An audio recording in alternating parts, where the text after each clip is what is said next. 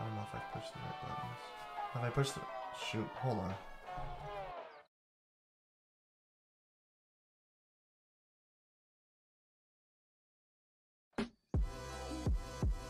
Ladies and gentlemen, thank you so much for joining us today. This podcast is an Andy Vlogs production in association with All Games Played. You are listening to... Shh, Mom is talking. Audio going very well. Mike.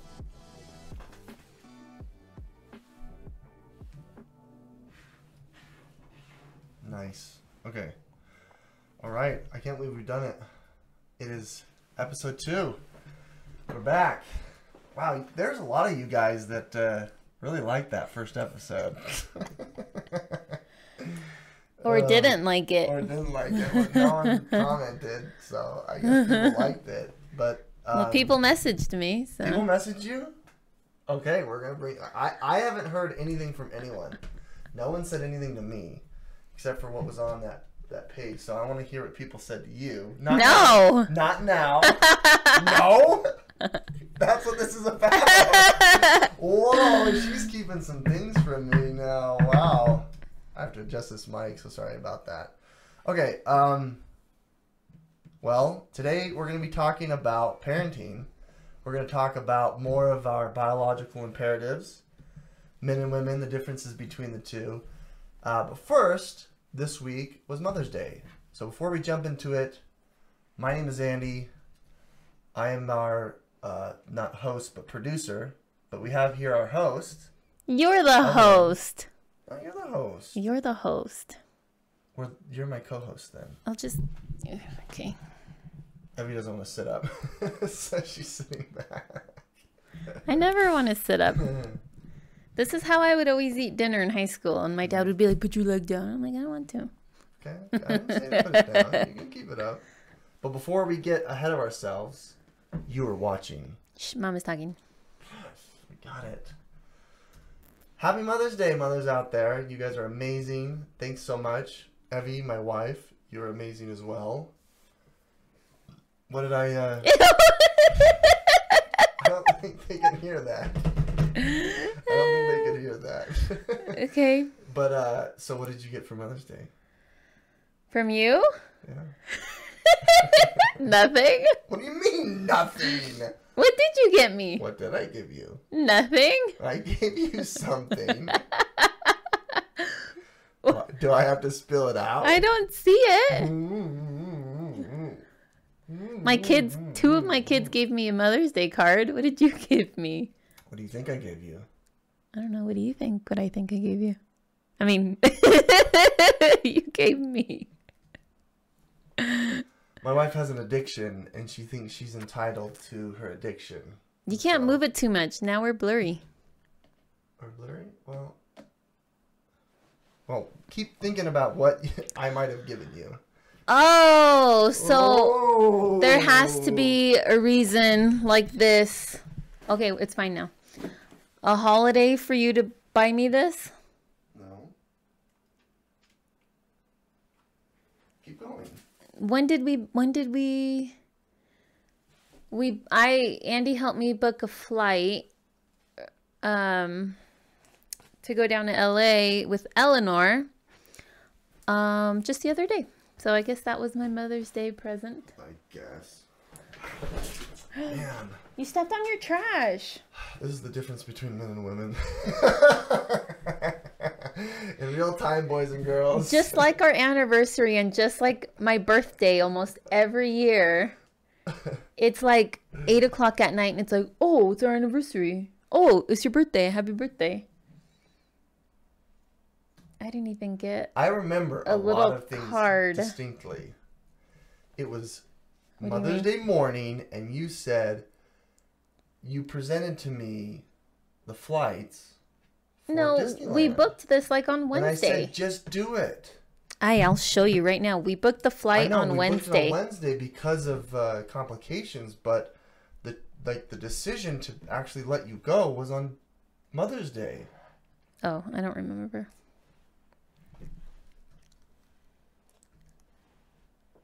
Okay, I'm making faces, and people on the podcast who don't have the video can't see my faces that I made. JetBlue booking confirmation. We did it on... What is this? You're too dark. May 11th. Was that Mother's Day? No, it was not. Told Mother's Day was the 8th. Yeah, I said Wednesday. It was Wednesday. I know. It was on Wednesday because we had complications. Next question. With it. Next question.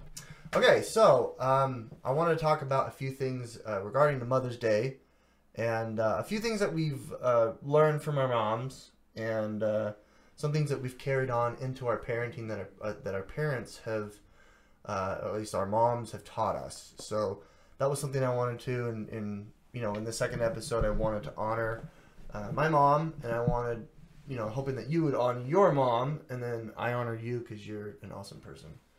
You're amazing. So with that said, I'm going to go first because I know it may take you a second to think about it. So spend a second, Evie, to think about one or two things that your mom did while you grew up that you remember, that you liked, whatever saying, whatever mantra, whatever perspective, or, I don't know, a little thing that she did, and then we'll share. So for me, there's always been this selfless, caring mentality that my mom always brought to us. It was always like, now I don't know, she'll never admit it, and maybe she won't ever admit it, but I'll probably talk to her about this, but she always cared about the dumbest things that I'd ever talked to her about. She's always listening. That was huge. It was a listening ear.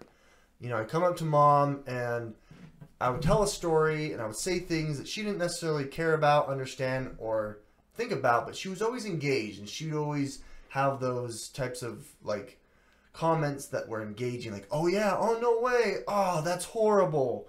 It made you feel special. It made you feel like you were cared, and I think maybe for boys that was more important to have that strong female figure because of the world that you have to go into and fight. You need to have someone back at home who supports you, and not having that as a guy, as a kid growing up and into my adulthood is super important. So that's one thing I really appreciate about mom that I've tried to carry on with the kids, is that when something really matters to, your son, your daughter, you actually take a second and give them your undivided attention. And so that's something that I really appreciate about my mom.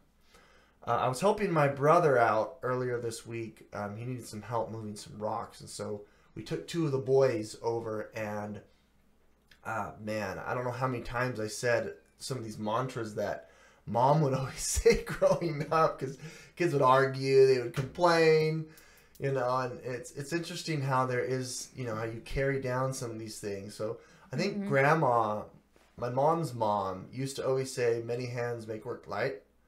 And, when we got there to my brother's house, there was a huge mound. It was like 9,000 pounds worth of rocks. And it was daunting. And all the kids were complaining, oh, it's going to be so hard. How are we going to do this? And, my brother and I kept saying over and over, many hands make work light. And that was always something that mom would say. And I think it was something that her mom said. So it's fun that we carried that over. And then Sounds right. 2 wrongs don't make a right, but 3 wrongs make everything better. Something that, Mom, isn't that what? I'm just kidding. I'm just kidding. The first part's what Mom said. Where did you get the other half of that? I'm just joking. No, 2 wrongs never make a right, and that was something that we said. So those are a couple of things that Mom, I really appreciate and love you for, that I think have helped in parenting, because they're really good, mantras, but they're also something that you carry from your family, and building a tradition of culture within your family is super important. And those are a few things that I think are super important. So what about you, Evie? What are a few things that your mom might have said? Or done, or well, attributes or whatever? I feel like my mom, and Mom, you can probably correct me, but I feel like she worked like every day when I was little, like elementary school little. But I remember her always being there. Like she was still there. I mean, there were times in the morning when my dad was gone and my mom was gone, and we would have to like get ready for school on our own and get to school on our own. But she was always there. And like making sure that From the time that you left school to the time that you came back? or like yeah, she was either home when we left or she was home when we got back. When we got back, there was like food, usually soup maybe waiting for us when we got back. That's great. And just making sure that, you know, we were always taken care of. Maybe sometimes there would be like a new outfit or two like laid out on our bed when we would get home from school. And the best presents were new Disney videos that were laid on our bed that's next so to fun. our clothes That's so adorable. on VHS.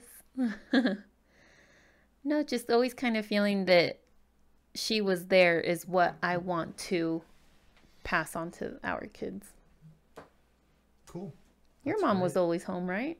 Yeah, she never worked. But she was involved in like PTA and like Yeah, like school I remember my stuff mom being there for like concert things or like when we had like because in 5th grade I think you learn about the California Gold Rush and we like dressed up as like pioneers and we had the classroom Cool. in California, all the classrooms, so it's like all outdoors, right?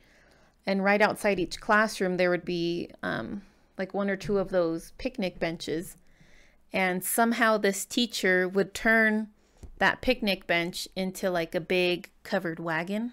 Oh, that's really cool. And that's really cool. like fake gold would be hidden like throughout that. the whole playground, and like parents can come to that. And I was in this classroom for 2 years because she did 4th grade and 5th grade. Wow, you had the same teacher? Yeah, Wow. yeah, That's it was cool. weird. But like that's just one thing I remember my mom being at, and like I said, like all those concerts and stuff. That's great. Great. Well, we love you, Mom. We love you, Granny, Nana. So, with that said, I wanted to transition into kind of the main point of today's podcast, and that's about parenting, What the heck? right? Parenting, honestly, is not easy. There's no real rule book for it. There's a lot of literature, though, and this was actually something that I was interested in pursuing when I was in college. I was thinking about being a teacher, so understanding how to teach kids and you know, the psychology behind it was something that was interesting to me, and so I pursued it and took a number of classes. So, you know, in that sphere of science, there are different parenting styles, and there's one of them that, you know, recently in the Atlantic, I think it's the Atlantic I read, a very, very common parenting style in America or Western nations is actually turning out to be not so helpful, or at least from a developmental standpoint, isn't the best way to actually raise children. And we'll get to that. But what I'd like to do here is kind of talk about a few, you know, different parenting styles or different methods that we took this week for, you know, teaching or parenting an 11-year-old as opposed to teaching a 2-year-old, almost a 3-year-old. And so, Evie, I'll give you a second here to think about it. But I wanted to talk about, you know, whether or not the way that we're parenting these kids is the right way. Because I firmly believe that we should parent a kid based on the kid, and it shouldn't be equal. There shouldn't be an equal or equality of parenting in the household, because everyone's different. Mm-hmm. Everyone plays different roles. And I think those are super important to a cohesive family, you know, unit. But what I'm saying is, like, for one kid, you don't like yell at them, right? You don't, you know, you don't promote negativity, and then the other is positivity. No, but I think the way that you speak to them or you talk to them, you take a different approach. And so I'm going to give a couple of examples here, and you know, hopefully by then you can give your example. So I'm actually going to move here because I'm going to get a little bit closer, and hopefully you can get a little bit closer because the light behind us is kind of caught. There we go. If we block out that light right there, it makes our faces a little bit lighter. So anyway, what I was saying here is, so Eleanor, this could be bad. I could be corrected, but I've treated her very, very differently than the boys. So Eleanor is my crown jewel. I always call her that. She's, you know, it could be because I didn't have a daughter or a sister growing up, and you know, being around a girl now for as much time as I have at this age is something that I've never experienced, and so any instance where there is conflict, I will always, I won't swoop in, but I will always take her side. So this, this could be bad. You are right. You hit your brother in the face. You are right, Eleanor. No, she goes like this to Doherty sometimes and just. No, I don't necessarily say that that is good. I'll definitely you know, provide her some feedback. And this died. Nicholas is here. My button died. Is it not? Oh, button. It's got the button. Okay, there we go. I want to move to. Okay, maybe we'll leave it here until I can fix this. So, so yeah, when there's conflict, because she's the youngest, it's easy for the boys to gang up on her.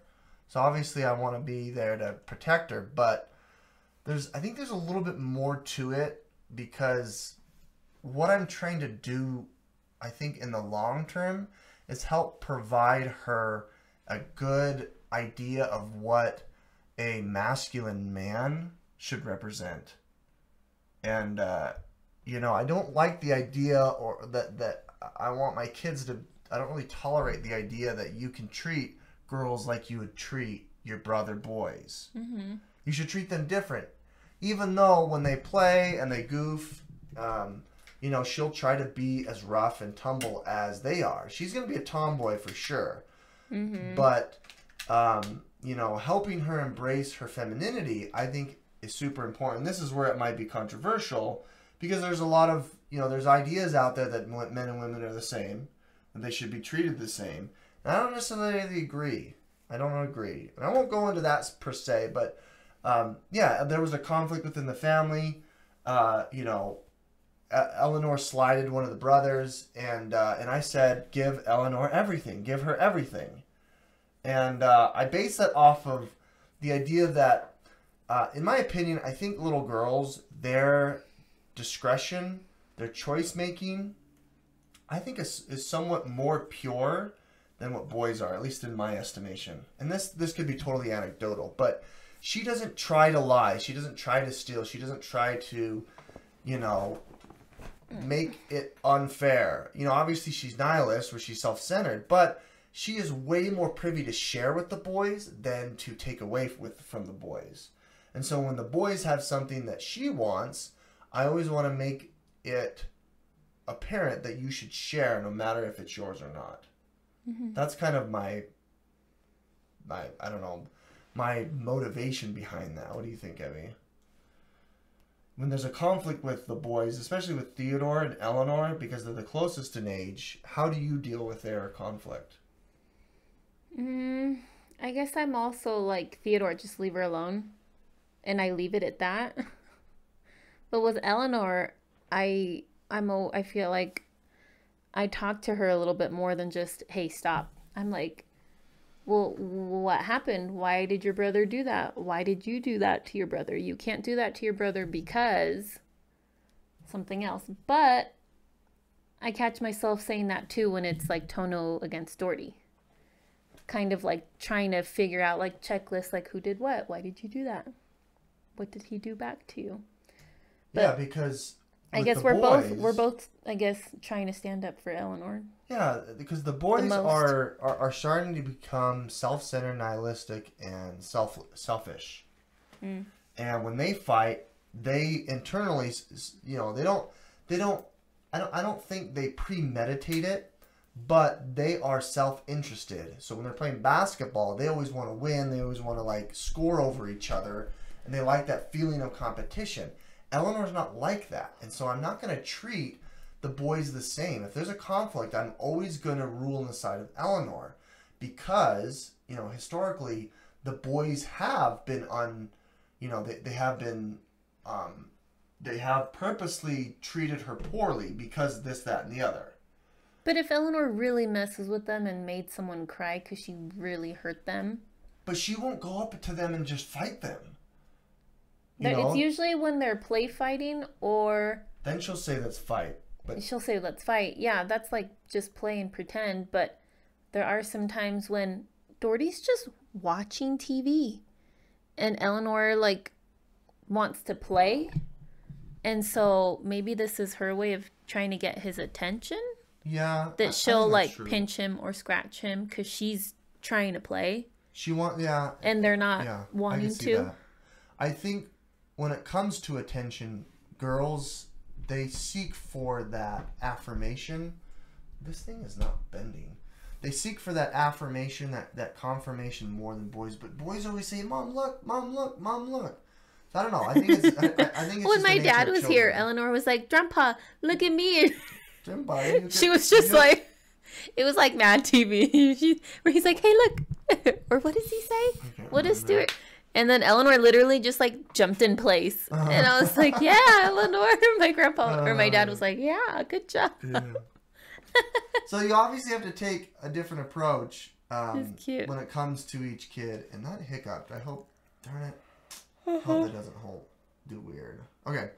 So each approach is different. And it's because, I'm very observant with the kids. Like Antonio, man, that kid, I always treat him like my parenting style with that kid is so much more harsh than the others.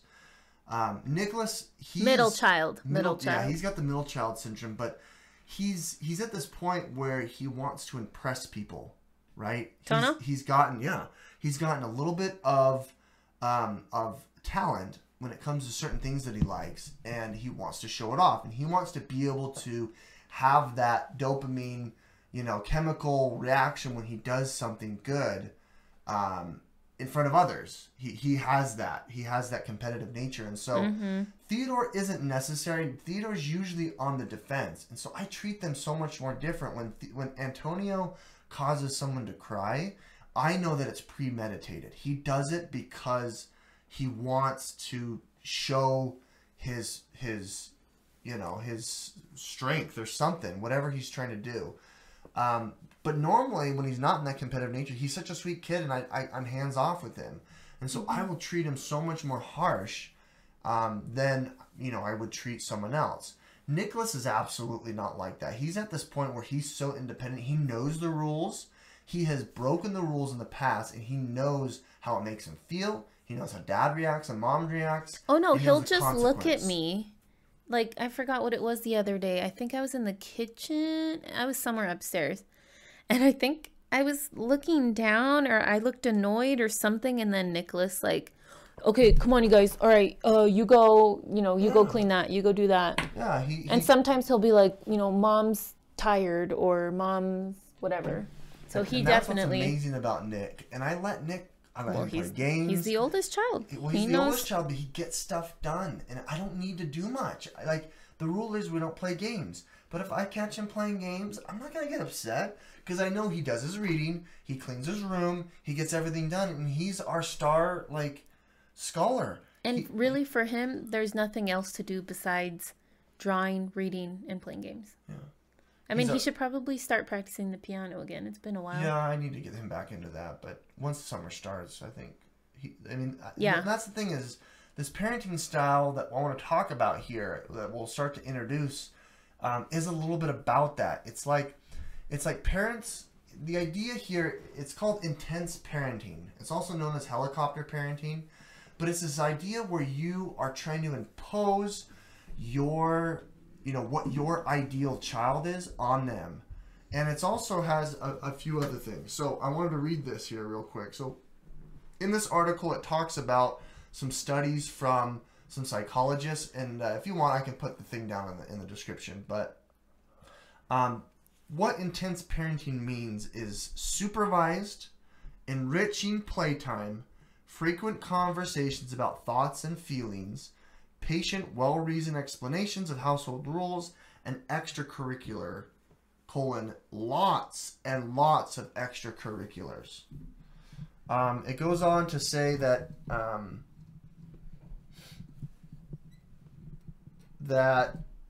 yeah, so that's the basic definition of this. So it's like helicopter parenting. It's like you have a super regimented schedule. Everything needs to go on track. You make sure that there's lots of extracurricular time, and you supervise, and you're there for every aspect of that child's day. I thought helicopter parenting was just making sure they don't get hurt. Well, that's a part of it. That's a part of it. It talks about in here. It says, I'm going to read a little bit more. It says, relating to like the socioeconomic status of the family, if inequality is very high, meaning that means from the parents' perspective, it becomes more important for the kids to not feel left behind. So if in the, it's kind of like a subconscious thing. It's like if the parents see that the community that you're in, or in the school that your children are in, if there's a lot of inequality, subconsciously they're thinking that it's lower quality or poor education that they're receiving. So then they become way more like into that child's life. So it goes on to say, and so parents will assume a parenting style that is more intense and that is more success oriented. Middle class parents engage in a more intense parenting style, while lower income counterparts have more of a hands-off approach. So you see that where you've got your kids that are in all of these extracurriculars. You have them in dance, you have them in piano, you have them in singing. They're joining, Not all so the much little stuff. things every week at the library. You take them to the gym with you. You have this, teacher mama situation where like you're the teacher and you're sitting there and you're saying, okay, so how do you feel about this? And you're like you're over scrutinizing little behaviors that happen, or maybe you overreact to situations where the children may be more emotional or not. So that's at least my understanding after reading this article of what an intense parenting style is. I'm still confused. I think the opposite of this would be a hands-off, more of a what do they call that? Free-range child parenting approach. What's nice here is in Utah there are laws, supporting free-range children, meaning that you can't get in trouble if you let your kids walk around, at young ages. Whereas in some areas of the country, you have to be supervised. You can't let your kids out, or else, it could be considered loitering or whatever. I don't know if it's trespassing, but there's a lot of stories that I've read where, parents have had Child Protective Services called on them when their kids have just been out in the park unsupervised. How old were you when you went to like a store without your parents? I think it was like the 5th grade, 4th grade. When I started skateboarding, I would skateboard to the store. I would go down the hill past the temple, and I would go down to either, Shopko, Food for Less, or I'd go into BYU, and I was in like the 4th or 5th grade.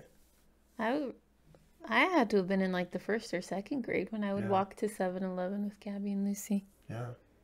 Now, where I lived, it was quite a distance to be able to get to the nearest store.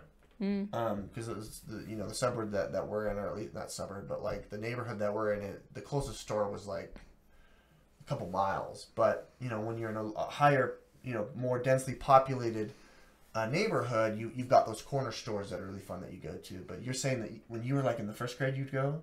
Yeah, it was probably like... Was it like once in a while, or was it regular? Like you do it all the time? Well, I feel like we went all the time. It was probably like a good 1, 2, 3, 4, 5 blocks away. I guess So- not too far. So, what do you think?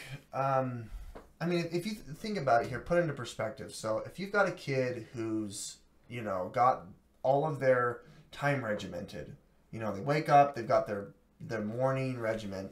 Then you've got mom or dad, whoever's taking care of them, or nanny, has them do from 10 o'clock to noon, some art, right?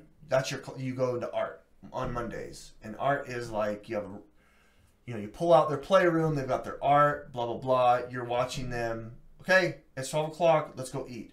You're hovering over them eating, making sure that they eat. So it's Everything that not they good eat. to have a schedule? Well, I'm just putting into perspective here 2 different points of view. So, and this is the way that I see it. The helicopter parent, intense parents, where like you're heavily supervising everything.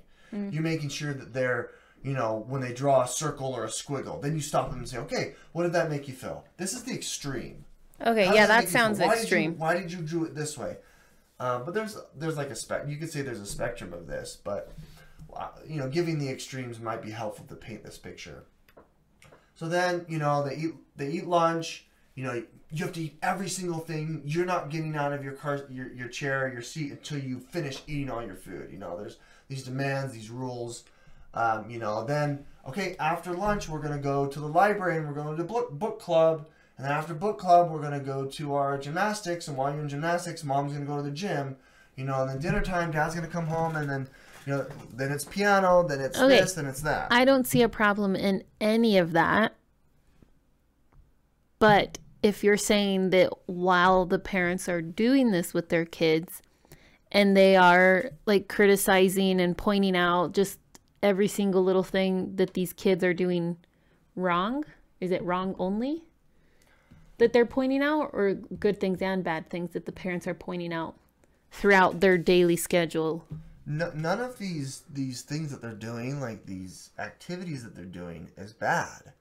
It's the heavily supervised parenting style where mom and dad are there every moment of the time to make sure that the kids don't fail or to make sure the kids do it the way that mom does it.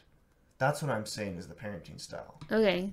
So if I were those 2 hours that Eleanor loves to play Play-Doh and sand some days, usually between like 10 and noon, if I were to sit next to her every time and be like, that's not how you roll it out, or if you were, making sure that she didn't drop it anytime. Oh, you're dropping it again. Or, if you don't listen to me, Why did you look at me?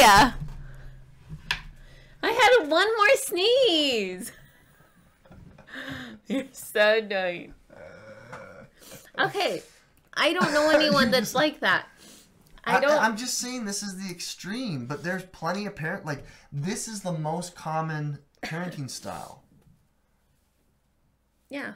So I'm giving a very, very extreme to paint my picture, because the very extreme is obviously no one's doing like that. But there are parents out there, because this is very common, who do this, who oversee everything, and they make sure that they're... And why do they do that? Is it because they were like that? I don't know. You little? Tell me. What do you think it is? I think I know what it is. At least I have some suspicion. Sounds very suspicious. No, I want you to... why are people... Hold on. That's people... from Ratatouille, when the chef says... But he says suspicious weird. So why are parents parenting like this? Why do you think? Because they want their kids to be perfect. That could be true. And but elaborate more. I mean, every parent wants. They want them to be super. Yeah, that's what they want. I feel like if parents are like that, then like the long like goal ahead, I guess, is for them to be like Ivy League or something, like #1 in everything. That's probably why they do it. Well, I'm here to tell you that science states that it's bad. It's bad. It's causing children to be depressed. Okay, this is what it says. Many children surely benefit from being raised like this. This is talking about free range. Concerted cultivation conserve that. Concerted cultivation can serve them well later in life, teaching them how to manage their time and assert their individuality. But heavily involved parenting can at the same time stunt kids' sense of self-reliance, and overcommitted after-school schedules can leave them exhausted. Yeah. Also, there is some evidence that parents who overdo it increase the risk of their children growing up to be depressed and less satisfied with life. And on the parent side, an intense ideal can lead parents, particularly mothers, to fear that they aren't doing enough to get their to give their child the best future possible. Yeah, maybe they didn't have a good childhood or the best life, and the only way for them to make sure that their kid gets that is, by pushing them to do everything and to do it all perfectly. Yeah, I think you've got definitely a point there. Is that I mean, because I want to push our kids, but I want to do it in a way that won't make them go crazy. Like Nicholas, sometimes when he feels overwhelmed, like we see it. He tells us. we back off? Yeah. It's because we've let him discover what that threshold is. Mm-hmm. So I think that's super duper interesting. So you think a parent's sense of like perfection, or at least giving the children the best future, is kind of the premise that they base on. And I think you're right. Yeah. That's what this author says, based on what they read. Maybe they don't know that they're pushing them too hard. I absolutely think they do. Like But- those "I hit you because I love you" Yeah. type could things. Be, yeah. I'm not necessarily hate you, but I do this, the tough love kind of a thing. Yeah. But I think it's a couple of things. This ideology has, I think it's been perpetuated, if I can get there. I think this has been perpetuated because of the change in our culture and society. Okay? Not that these changes are bad. I disagree with them. As you guys know, I have lots of opinions. But I think there's a few things. One, neighborhoods are becoming less communal. Neighborhoods have less sense of a community now more than ever. Meaning, people don't know their neighbors. People don't know who's across the street. People have never talked to anyone around them. Right. There's this sense of individuality, separation when you're living in real life in your neighborhood.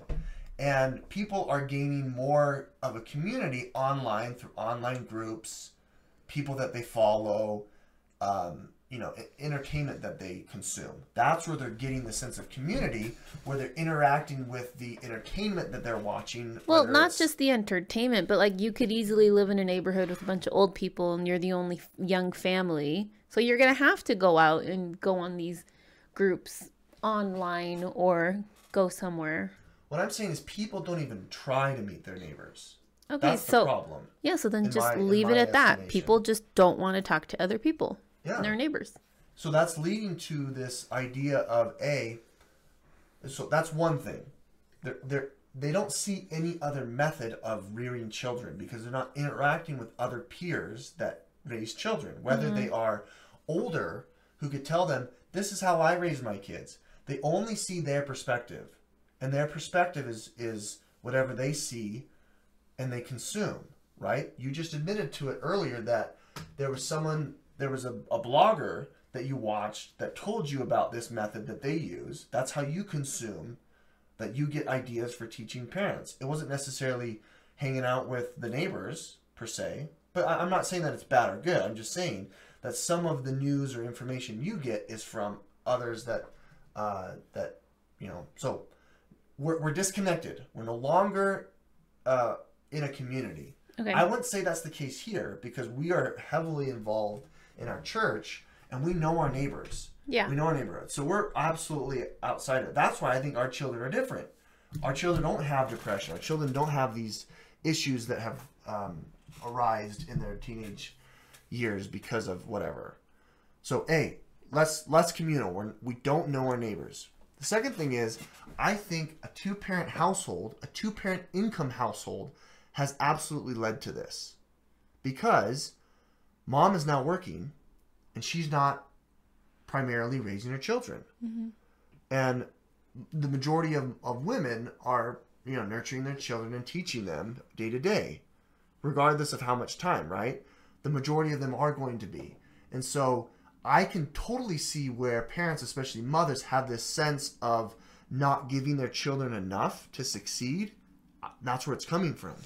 Because they're now pushing what expectations are on them, like what they gave on themselves to go, be a go-getter, go, get a career, get a degree or whatever.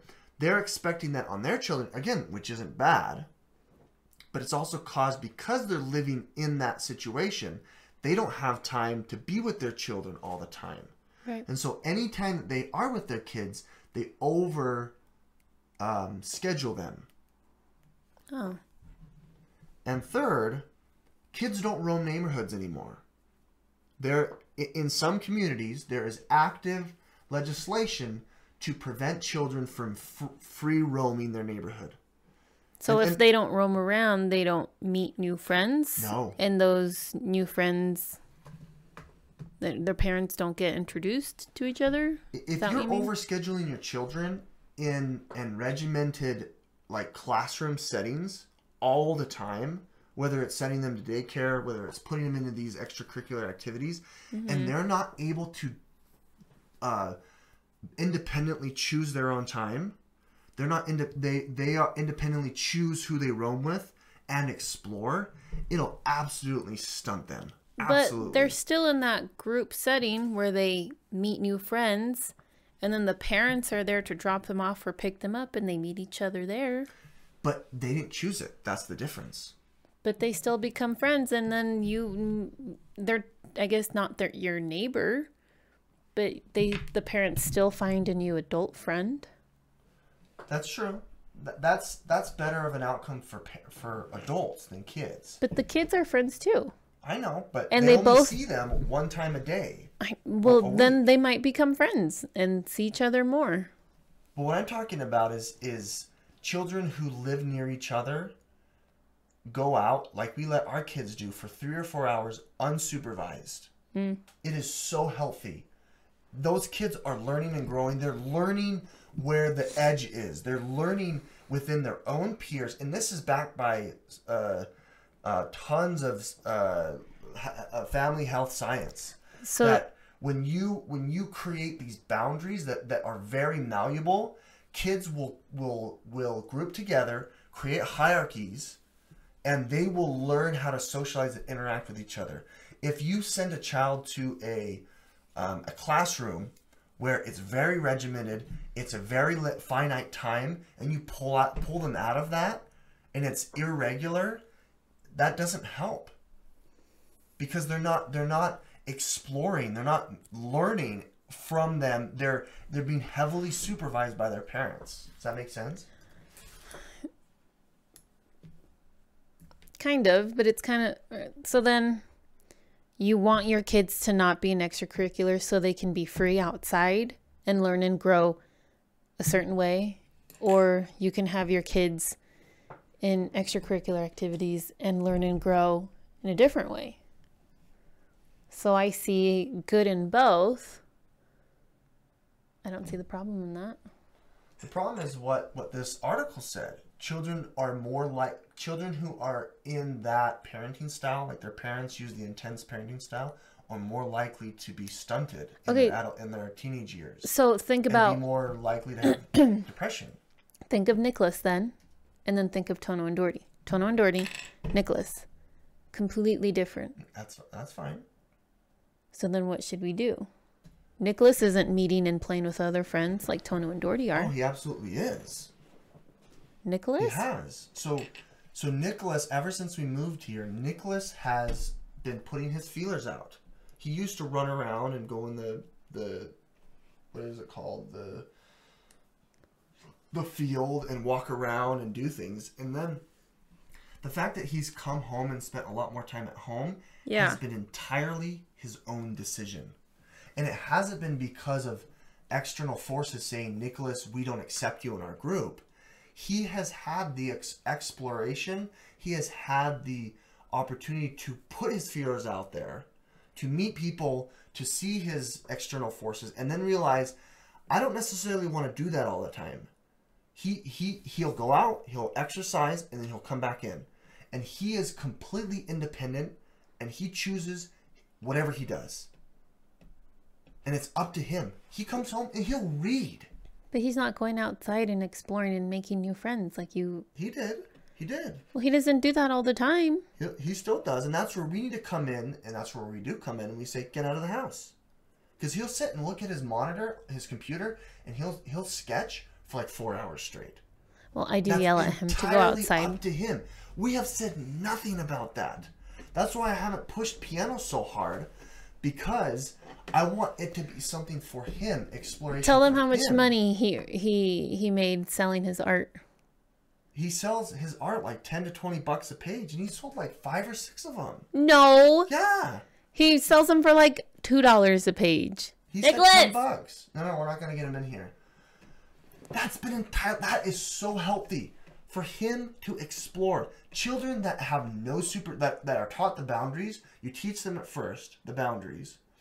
Then you reinforce that rule by showing them the consequences. You don't yell at them. You also help them and you parent them according to kind of their personality and their characteristics. And then once they get older and they know those boundaries, you let them free. But you don't overschedule them. You can still have those extracurricular activities. But like putting them into science camp and engineering camp and math camp and basketball and baseball. It's how to keep them busy in the summer and to learn and make new friends. They can be free. His leg.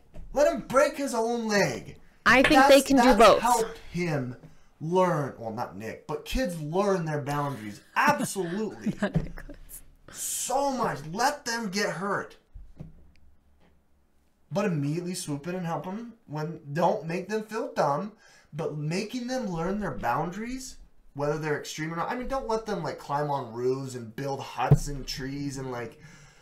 But like what they do in the field is super like developmentally important to a kid. Right. Because they create like a little like tribe, and they're like, we're gonna build a make believe house in the fall. And there's this huge field next to our house. It's uncultivated. It's city property. It's where the power lines are. But there's just junk there. And they explore. And we tell them, do not go past our site. Do not go into the ravine. And do not pick up glass.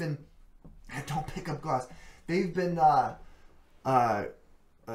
creating like a little hovel. They built like a little foundation. They've got like a cooking pot and a chair, and all the kids in the neighborhood do it. And Nick gets involved, and they bring big logs, and they separate their territory and their property. And it's amazing. It's amazing to watch them divide into hierarchies. And if you keep your children from that, I think it's detrimental. We're seeing it. I mean, kids are, especially since the pandemic, that's what bothered me about the pandemic, is we forced everyone inside. It kept kids away from their peers and from them, like creating little mini micro societies and hierarchies, and then pushing the boundaries of each society. It's super duper important. So that's just my thought. And again, I ranted. We're 40 minutes into this, so we didn't talk about gender roles again, but that's okay. We'll see you next time. See you next time, guys. Thanks so much for joining us. You guys are awesome. And thank you so much for listening to Mom is talking. Like, subscribe, and write a review on any of the sites that you are listening to this on. We really appreciate it. Thank you so much, and check out some of our other content. Join us in next episode. This is Andy and Evelyn signing out.